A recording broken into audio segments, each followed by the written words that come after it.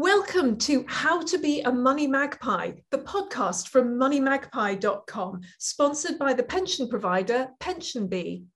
I'm Jasmine Birtles, the founder of Money Magpie, and this podcast series looks at all sorts of aspects of money, from freebies to investing, and from holiday tips to ways to set up a business on the side.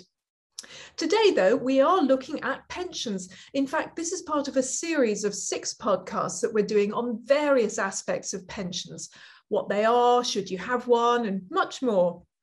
Today, we're looking at private pensions and their stepsister, LISAs, lifetime ISAs, to see what the pros and cons of both are, which is better, and whether you should have one of each. And I'm really thrilled to have the expert herself with me, Claire Barrett, personal finance editor at the Financial Times, together with the financial advisor David Braithwaite, who has a lot to say about both pensions and LISAs. Good to see you both. Thank you for having us. Thank you.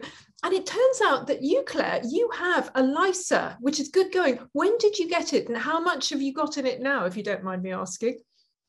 Well, when they announced that the Lifetime ISA was going to be created, I forget which budget it was, I was 39 at the time. And obviously this is a product that you can only open if you're under 40.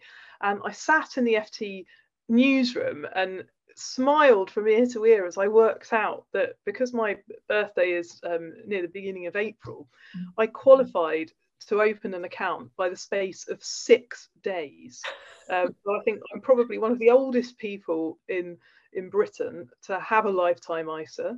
I have, luckily enough, been able to afford to put the full £4,000 subscription into it every year, apart from one year when I chose not to, just because I wanted a bit more flexibility in case my husband lost his job during the pandemic. Fortunately, I was worrying over nothing, but that is the biggest problem with these things. We're going to talk about it later. You know, they're not flexible.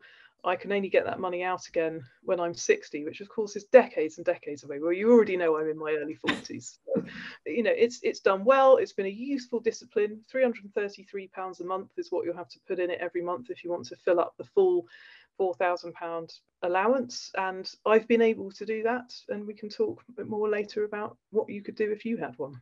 Oh, absolutely. Thank you.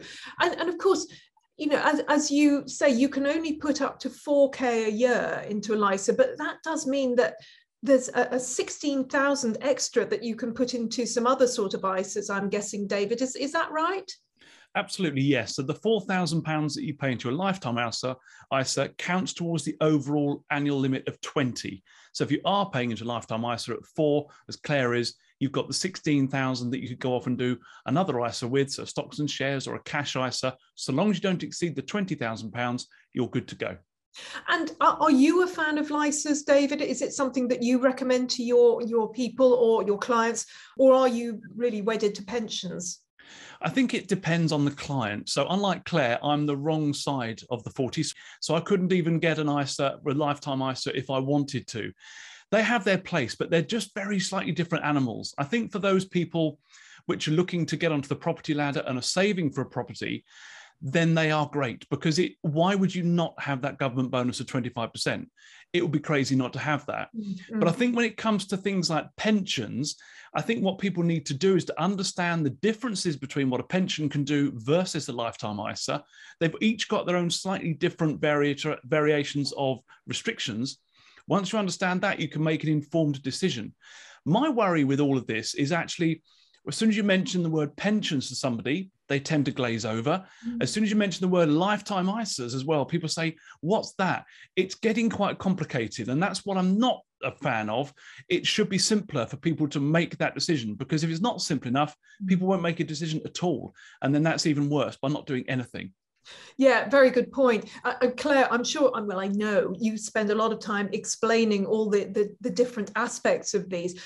Can you, in a simple way, tell us what's the difference between a LISA and a pension? You both talked about the restrictions. Obviously, there are big pros. I mean, I think 25% free money is a big pro of LISAs. And then, of course, pensions have their big pros. What would you say are the main pros and cons of LISAs and private pensions? Well, first of all, if you are under 40, particularly if you're in your late 30s, I would say open a lifetime ISA. You can do that with most providers for, as little as £1, and then you've got one. Because the biggest advantage of these accounts for, oldies like me, is that once you've opened it, you can then carry on paying in every year up until you're 50. Now you've got 10 years when you can't pay in, although you can still move the investment choices within it around if you want to. So that's the first thing. If you can get in there and open one while you can, it can give you some options later when this sort of product might become more suitable. But when we're looking in the main at the lifetime ISA versus a pension, like, there is free money, as you say, attached to each. With the lifetime ISA, it's kind of easier to understand. The money that you put in, you'll get a 25% top up. It works like interest if you've got the cash savings account. The same if you've got the investment account, but you've then got to choose what you want to invest the bonus in. And I forgot to do that one year. I believe as an expert, you should always admit your failings. So the money was just sitting there uninvested. I thought it might automatically get swept up, but it didn't. So with the pension, the free money, if you like, comes from two different sources. If you're lucky enough to have a company pension, then your employer has to make a contribution matching what you put in. It may be quite a good deal. I mean, the FT has a very good deal. If we put in 6%, they put in 12%, which is amazing. Now, you're not going to get that, frankly, on a lifetime ISA, and it's not limited at £1,000 a year. So really, investigate your company pension and whether you could be paying more into that, because that could give you a bigger bang for your buck in the long term. It all depends on what you want the money for, of course.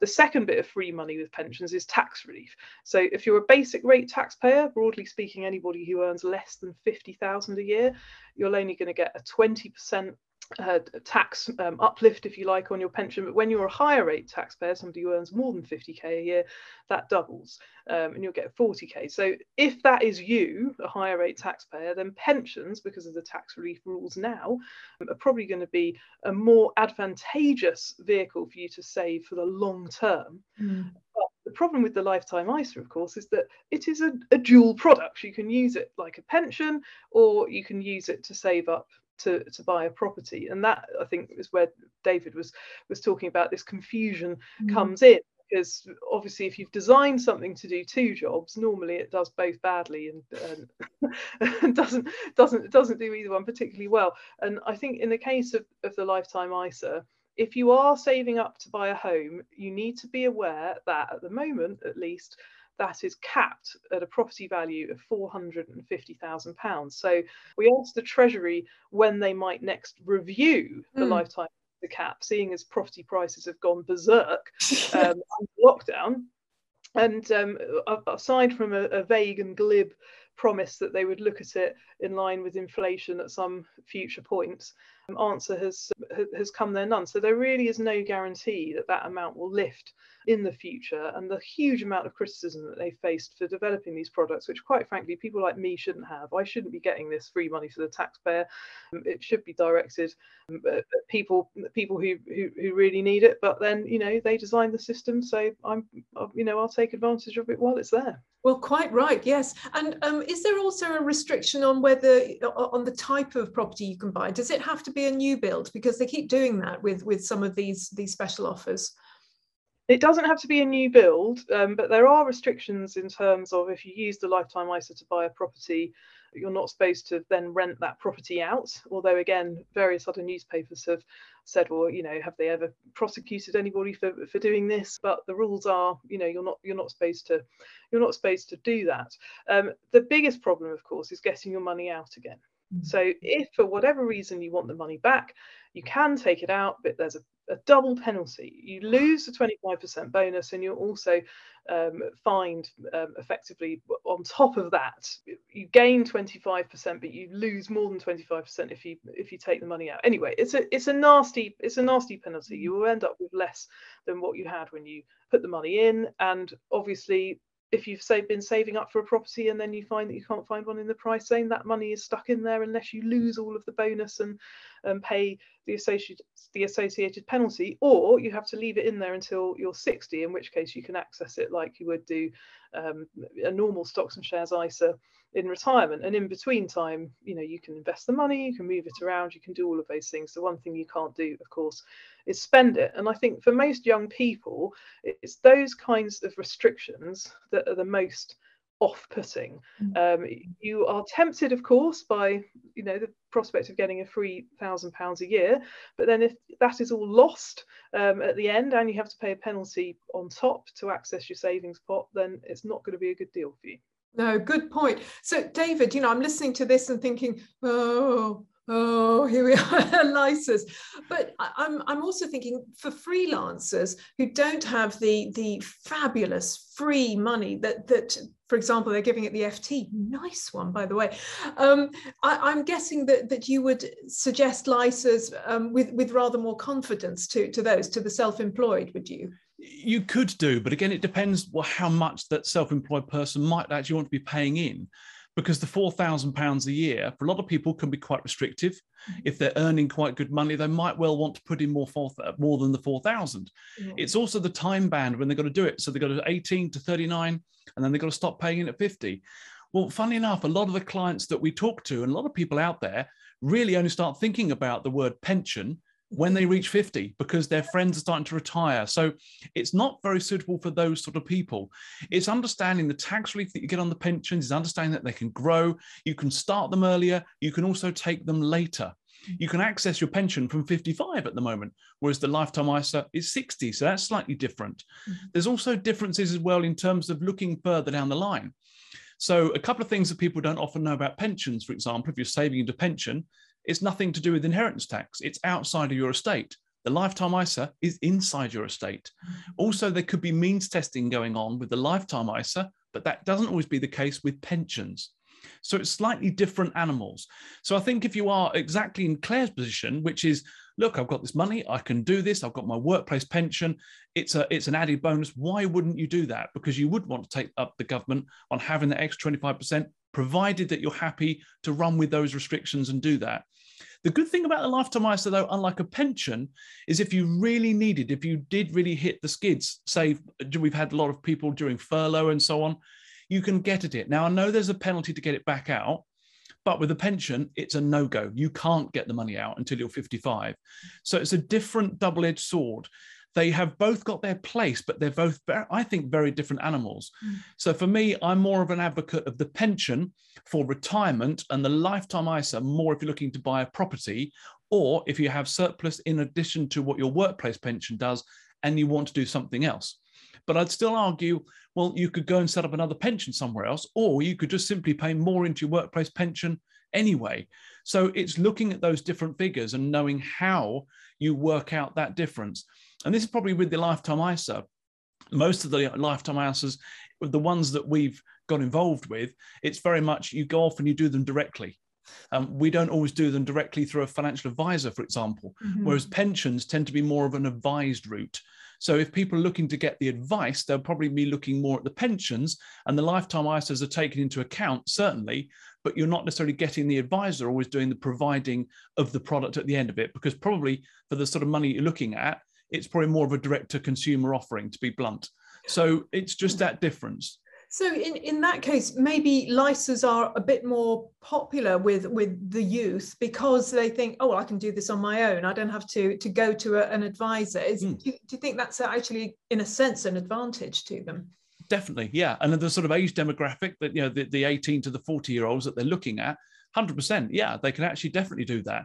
But also that's the sweet spot for people that are looking to buy property as well. So for me, I'm more erring on the lifetime ISA being more for a property than a pension, and a pension for pension. Maybe I'm just old school, but that's the way I see it. But they both have their place. It's just everybody understanding those differences and then making an educated decision for themselves and knowing what they've done. The trouble is also there's so many different ISAs you can do. We had the Help to Buy ISA, the Lifetime ISA, Stocks and Shares ISA, Cash ISA, PEPs, all these different things that we've had. So they're very confusing for an average Joe consumer. And this is one of my big beefs, is about getting things across to people, which is why I'm here today with you, is to hopefully that the penny will drop with people that are listening today and think, I understand this now. And this is what it's all about. It's about educating people to make the right decisions and not do as a lot of people would do, is it's too confusing, therefore I won't do anything. And that's arguably more dangerous. So I'd like people to go off and at least do something. That's better than nothing.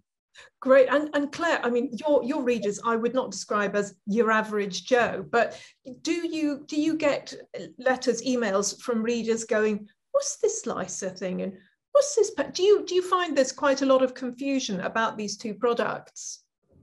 Yeah, I mean, there's general amazement if I say to people, well, do you know that you can get a 25% interest rate effectively on your money? There's a lot of ignorance about the fact that these products exist and that you can get a cash lifetime ISA or a stocks and shares lifetime ISA. But more generally, I get a lot of people, particularly listeners of the Money Clinic podcast, which is the main thing that I do now at the FT.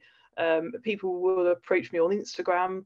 If you want to follow me, I'm at Claire B, and say, how do I get started with a stocks and shares ISA or a lifetime ISA? And it's more sort of like, which of those two routes should I go down, rather than should I choose the lifetime ISA over the pension. I do think that they are great for freelancers who are basic rate taxpayers, if they're prepared to lock the money up for a long time, and it will be a few years longer to wait to access it than it will be in a pension. But the other advantage is that you don't have to pay any tax at the other end when you take the money out, whereas with pensions, of course, you do. So I would say if you're a freelancer and a basic rate taxpayer, you've already got a property and you're thinking, well, could this be a cheap way of setting up a pension? That's definitely worth looking into. But the other thing is the digitization. Now, not every provider offers the lifetime ISA. I think most of the mainstream high street banks do not. For example, it was just too complicated for them, and they also feared, I suspect, the mis-selling possibilities. But the places that do offer it, offer quite whizzy apps like Moneybox. They were one of the first to launch a lifetime ISA product, and you can round up your spare change from your banking transactions into your lifetime ISA through the beauty of open banking. Now, for some people, if they want to do that, that's a fun way of kind of gamifying the investment world. Nutmeg, they offer a choice of funds based on your risk appetite, so you don't have to pick individual stocks and shares. It's the word sort of stocks and shares ISA, I think, that often puts people off. If you said funds and ETFs, then they might be a bit more willing to give it a go. But finally, I would say with my own use of the lifetime ISA, because I already own a property, I can't use it to buy a property. I have to use it for investment. And it has really helped to change my investment mindset, because I know I can't get that money out again until I'm 60. So I do have slightly different investment choices within my lifetime ISA compared to my bog standard stocks and shares ISA. I have made a few sort of, slightly riskier choices. I've got some money in commodities, which has worked out well this year. I picked a fund which has got exposure to Chinese tech. Now, obviously, everyone's worrying about China, but I am thinking, well, this is 20-year money for me. So I'm not so tempted to fiddle around or move investments about so much. And I think that having that long-term view, anything that can help you with that as an investor, has got to be a beneficial thing. Speaking of a long-term view, do you think that LISAs are likely to be tinkered about with again by politicians, because they do love to tinker, and we've seen what they've just been doing with the state pension? They seem to have left LISAs alone for a bit. How do you feel that they are they vulnerable to political tinkering in the next year or so? I feel like the Churchill dog. Oh, yes. Yeah, I mean, look, Jasmine, frankly, I would be flabbergasted if they still exist in the form that they do now by 2025. I think that, the take-up hasn't been really what they wanted it to be. I think that it was really a scheme aimed at helping the property industry. Certainly, if we get a change of government, I think they'll go instantly. There's been lots of research saying that it's only people like me, sadly, who can afford to save extra money a month into an investment account who are really benefiting from them, and that all of these initiatives, Help to Buy, etc., are really helping to boost demand for property, Yes. rather than boosting supply. So if they do go, I would hope and expect that, either they allow the money within them to be recycled back into a stocks and shares ISA, and that would mean I could get my hands on it earlier as well, or that certainly there'll be enough providers who will carry on with the stub end of these accounts to make it worthwhile having them and using them, and it won't turn into a situation like we saw with the child trust funds a few years ago, when they were replaced by the junior ISA. David, I can see you're nodding at all of this previous pain with government mandated products. I am, yes. And I've been there with all the junior ISAs and the child trust funds and all these various guises. And I come back to the same thing. It just gets complicated, and knowing where you're doing. And we're all trying to make the most out of our money and our clients' money and to do that. But it's just so tricky to know what to do. And I think it's about having that armory of knowing and understanding all the ways in which you can. I mean, lifetime ISA, get the 25%. Why would you do that? But as you say, Claire, it's almost aimed at the wrong demographic, perhaps. Is it really helping those that it was designed to help? And actually, to have that amount of money in there is not a mean feat for a lot of people, especially over the last couple of years. And it's one of those things where it's just to make sure they know, and they're using everything they possibly can. And it's all these little advantages, and having the ISA there and using that, if you've got the money to do it, it's definitely a good thing. But I come back to the thing, the pensions are also there, but they're a very good thing as well. And it's about maybe a combination of using all those different things that are available and maximizing what the government can possibly do for you to make everybody better off. But it comes down to the education piece. Again, I keep talking about that, but it's knowing enough about it. Yeah, we're all saying this, aren't we? That we need more education, and we're all doing our best trying to do it. And yeah, it seems to me, again, anything that involves free money, I'm like, grab it. So I would say, okay, while it's here, while the license is here, while the goodies with the pensions are here, we should all be grabbing hold of it and hoping that it continues. Is there anything else, Claire, that you feel that people should know about the license or private pensions? Anything to make it more palatable, to get us going, right, I'm going to do that today. I really am. No, I am.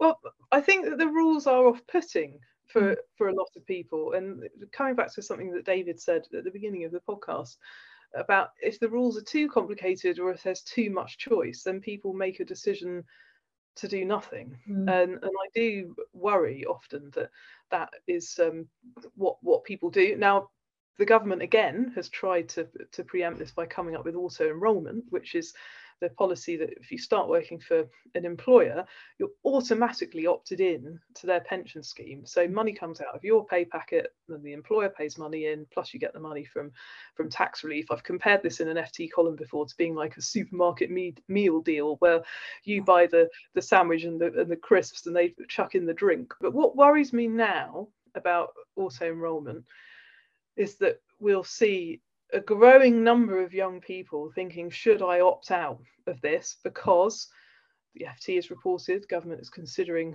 upping the level of contributions that people have to make towards paying back their student loans from an earlier point in the salary scale. We've got national insurance going up next year. That's really going to hit younger workers. And then we've got all kinds of problems, from the rising cost of living, from energy bills to the price of petrol, which are all coming in at a bad time. And universal credit, of course, this week being that £20 uplift being taken away. So as much as the government has made it easier in the past for people to kind of almost sleepwalk into pension saving, I do worry that for growing numbers of young people, opting out is going to see like the only way that they can get more money actually into their bank accounts, which would be a terrible tragedy. I agree. Yes, I think the automatic auto enrollment has been a wonderful thing, and it would be a crying shame if people do opt out of that free money. David, is there any suggestion you could make to the government? You know, I totally agree. We need to make these things simpler. Have you had any ideas of, oh, we should have something like X that would actually be really simple and easy to understand? To me, the biggest thing that we hear feedback about is that the pension statements that people get, be it through your auto enrollment, through your personal pensions, through your final salary, doesn't matter what it is, are too flipping complicated. You look at them, it's disengaging. So they know it's their money, but they don't know how it relates to them. They don't know what effect it's going to have. Have they done enough? Have they not done enough? And the way that the figures are calculated on those statutory money purchase illustrations that everybody gets from a personal pension every year, are supposed to educate and help people. They don't. They just confuse even more, and they think, well, I haven't got enough money here. It looks like I've got too small a pension. Why should I bother? Is another thing. And so what they tend to do is they disengage. What the government could do a lot better at is engaging people in just personal finance. And I think it starts at educating people at school. It's going back to the schools and actually having it as part of the curriculum, teaching personal finance. Because the trouble is, otherwise, you find out when you have to or when it's too late. And by which time, neither of those is a good combination for me. I think if they just taught the basics of what is a mortgage, what is a loan, what is interest, what is an ISA, how do you buy a property, what is it like saving up for your future, and what is investment and risk and funds, the basics. It doesn't have to be a whole year, but I think that people could be doing a lot more to start right at ground zero, so that when they do that, but it doesn't help when they send out statements from these pension providers that people think, what do I do with that? The language piece needs to change. I think it's a French word, so is the word mortgage, and so is the word pension. It should be made into plain English and easier for people to understand, to get to grips with them, educate and inform them and engage them. And that's what we need to be doing a lot more of. And if they get that, then it's much better for them to make decisions.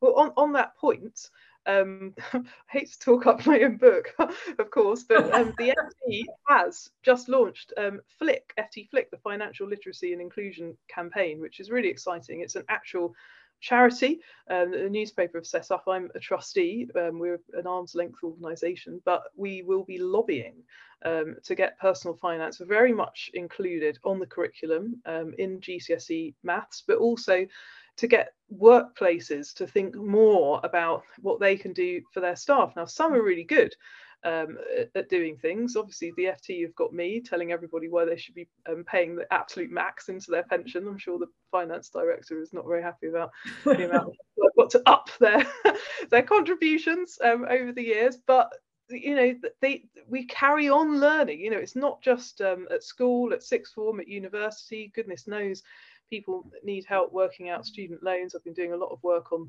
that this week.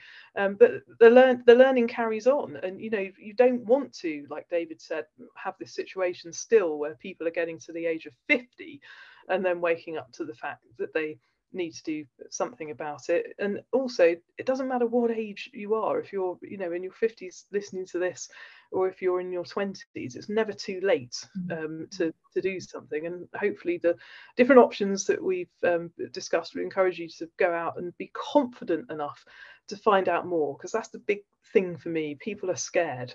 You know, and this is the biggest thing with all this, is the whole guilt piece as well, is that I should know about this. I feel I don't want to know.